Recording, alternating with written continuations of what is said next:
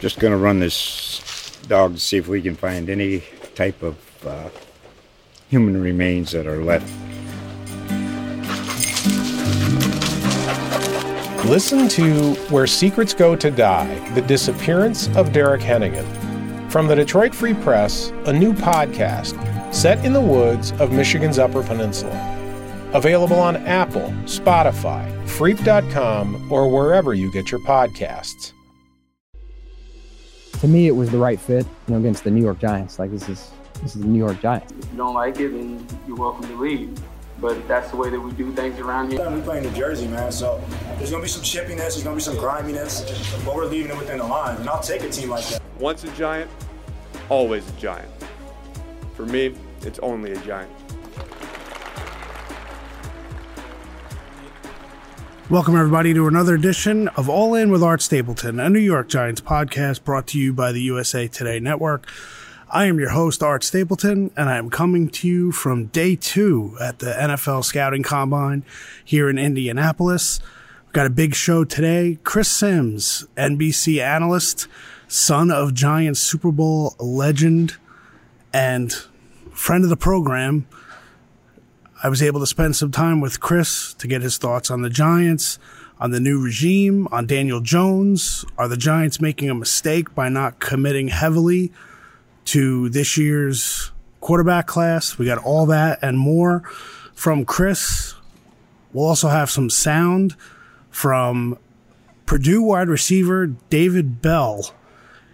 And if you're curious, I wanted to seek out some prospects that may have been a match with Buffalo when Joe Schoen and Brian Daboll were up there. And I see a little bit of Gabriel Davis in David Bell. So I went over to him and to listen to his interview on Wednesday morning, and I thought it was pretty interesting. Sometimes you just never know what you're going to get. And another reporter asked Bell, who's from the Indianapolis area, if his family was a family of Colts fans. You could kind of guess where that's going. What team did David Bell say his family rooted for? We'll have that later in the show. But up first, our interview with Chris Sims. He was in between takes on the set of Pro Football Talk, and our apologies for the technical difficulties with some of the audio. So we just thought it was so good that we had to use it. Had a problem with one of our microphones, had to switch over to use a different microphone. And so there is some garbled. It's not perfect, but with all the information and the content that Chris provided, I wanted to make sure I got it on the show this week and gave you what we had promised from some of the best analysts around in terms of the NFL and the NFL draft especially. I go back with Chris Sims back to his high school days at Ramapo High School. I remember covering one of the biggest games that he played in high school at Wayne Hills, and Ramapo ended up losing. It was a national game. Myself and Kevin Burkhardt, now obviously one of the lead play-by-play voices for Fox Sports, were there at the game. We had a lot of fun covering high schools in North Jersey for a long time, and Chris Sims was one of the iconic players in our entire time covering high schools in New Jersey. So without further ado, here's my interview with Chris Sims. Indy on the ground. We're just getting things going. Chris Sims. What up, Art? Superstar. I don't know about that. Well, you are to us. Oh, okay, thank you. And our readers, The Record, NorthJersey.com. Thanks. Listen, Good old Jersey. It's been great to watch your path to this point, and I wanted to dig right in. I know when the Giants hired Joe Schoen as general manager, you tweeted, great hire, yeah. And then obviously adding Brian Daboll afterwards. What are your impressions of those two guys, and why did you like the hire so much? I'll add to it. I think Wink Martindale, definitely one of the best defensive coordinators, defensive minds in football. I just go, damn, as a Giant fan, it's as excited as I've been in a while. I'm not going to lie about the complete staff or those three specifically. I don't know Joe specifically, just in passing, hellos, all of that. But I know a lot of people up in Buffalo. And to me, the reason I was excited about it is Buffalo's had a real clear plan of attack ever since they've gotten up there, that staff, with McDermott, everybody in the front office. And to me, that's what I look at. That's how I connect dots sometimes. If I don't know somebody, okay, yeah, you look at where they're working, the environment, who they've worked for. Do I think they're smart? Yes, I do. I think Brandon Beane's one of the better GMs in all of football. And then you got a head coach who understands the whole sport as well. And to me, that usually breeds successful front office people or successful people in general. Because it's an organization that obviously we've seen over the last 4 years that's on the same page and continues to kind of grow their team in the right direction. And I think when you add that on, okay, now you got Joe and Daboll, who of course have worked together before and they've laid some groundwork already. They have a vision I think it's going to be very easy for them to talk about and formulate. And then you add Daboll, and yes, definitely one of the best offensive minds in football. And I mean, come on. Nobody gave Josh Allen a freaking chance. I wanted to say the other word. I mean, I got killed my first 2 years in Josh Allen in the NFL because, he's good. How could you like him? He's crazy. Well, I don't know. We got a quarterback question in New York, and we got a guy I know that's one of the best developers of quarterbacks and understands how to formulate a game plan around him. And because he's been in New England, too, he understands what's realistic to expect of the guy, what's not realistic to expect the guy, and they're going to formulate an offense around him that fits Daniel Jones. When you obviously you studied Daboll and what he did up in Buffalo in terms of that offense. Yeah. What do you like about what he was able to do offensively in Buffalo? Obviously, the personnel is personnel. Yeah, the personnel to me is overrated, though. That's what I would tell you. I mean, it's not a great offensive line. It's Stephon Diggs, who's I know Gabriel Davis had the great playoff game, right? But I mean, come on, there was a guy that was 600-700 yards for the year. To me, his offense made it special, of course. And then with Josh Allen, who might be the best player in football, so that does it with it. But I think what I like about his offense is, the first thing I would say is the meat and potatoes of the offense, your core plays, they're very good. They have a lot of the answers. They're New England-y, so I know them. I understand that really against every coverage, they can teach you, and it's got an answer for every coverage. And I think when you add that on, okay, system, that works all well. And then he's got some college creativity from his days in Alabama, let alone he brings out a few plays in every game where I go, ooh, I've never seen him do this. I like that right there. Ooh, they did this just for this game. This is cool. And to me, that's what it takes to be a great OC. That's the great ones in the game right now. That's what they are. Yeah, I got meat and potatoes. I got a curveball every now and then to throw you off, off of my meat and potatoes so you can't overplay my stuff. And then I got, 6-10 plays a week where you just haven't seen him, and good luck trying to guard it. Shatter, if you think it's a myth to me, there's this idea that you can't be a great offensive line and be a great head coach in the NFL. I know the guy who just won the Super Bowl. Exactly. But why is Daboll the kind of guy who can do both? He's been around, a guy in Belichick that's, of course, going to I've seen a guy run the ship, right? And yeah, Bill Bell didn't call the defenses, but he's all over everything. I mean, he's hearing what McDaniels is calling, hearing what his son or Gerard Mayo's calling. He's going to understand how to balance, the game situation and what he's already applied during the week.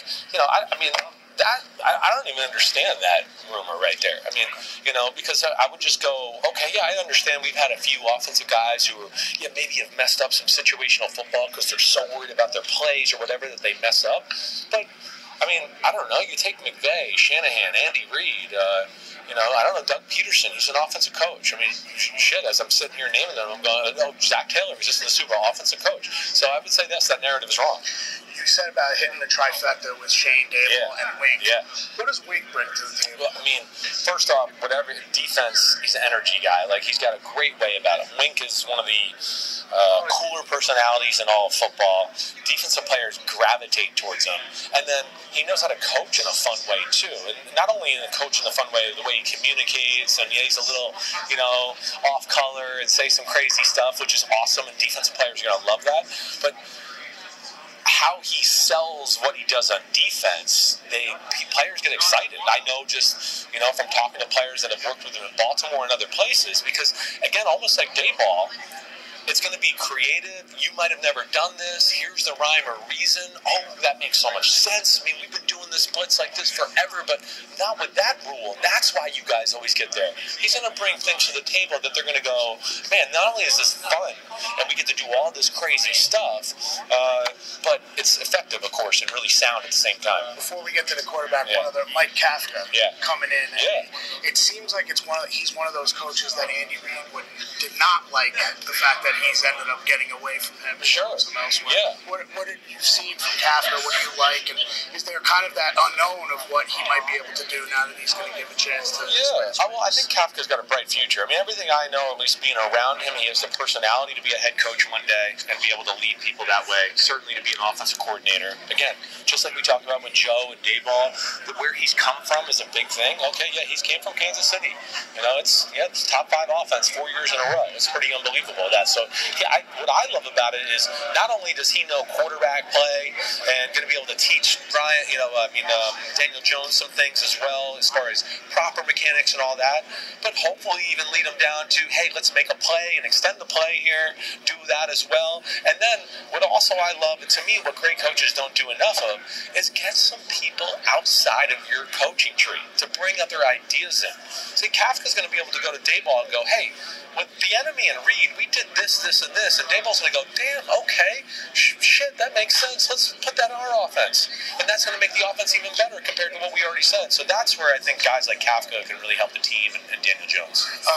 You obviously mentioned Daniel Jones. Yeah. My question going into this week, and I know you still have to dig in on your prospects, it's unfair for me to start asking you rankings and stuff like that, but are the Giants making a mistake or at least overlooking the fact that maybe they should be considering a quarterback in this draft, or do you think that Daniel Jones still has an opportunity to be the guy? I lend to lean the way you're saying there at the end, that he still has the opportunity to be the guy here. First off, this is, I'm not into the weeds yet on this draft class yet, so I'm really just starting.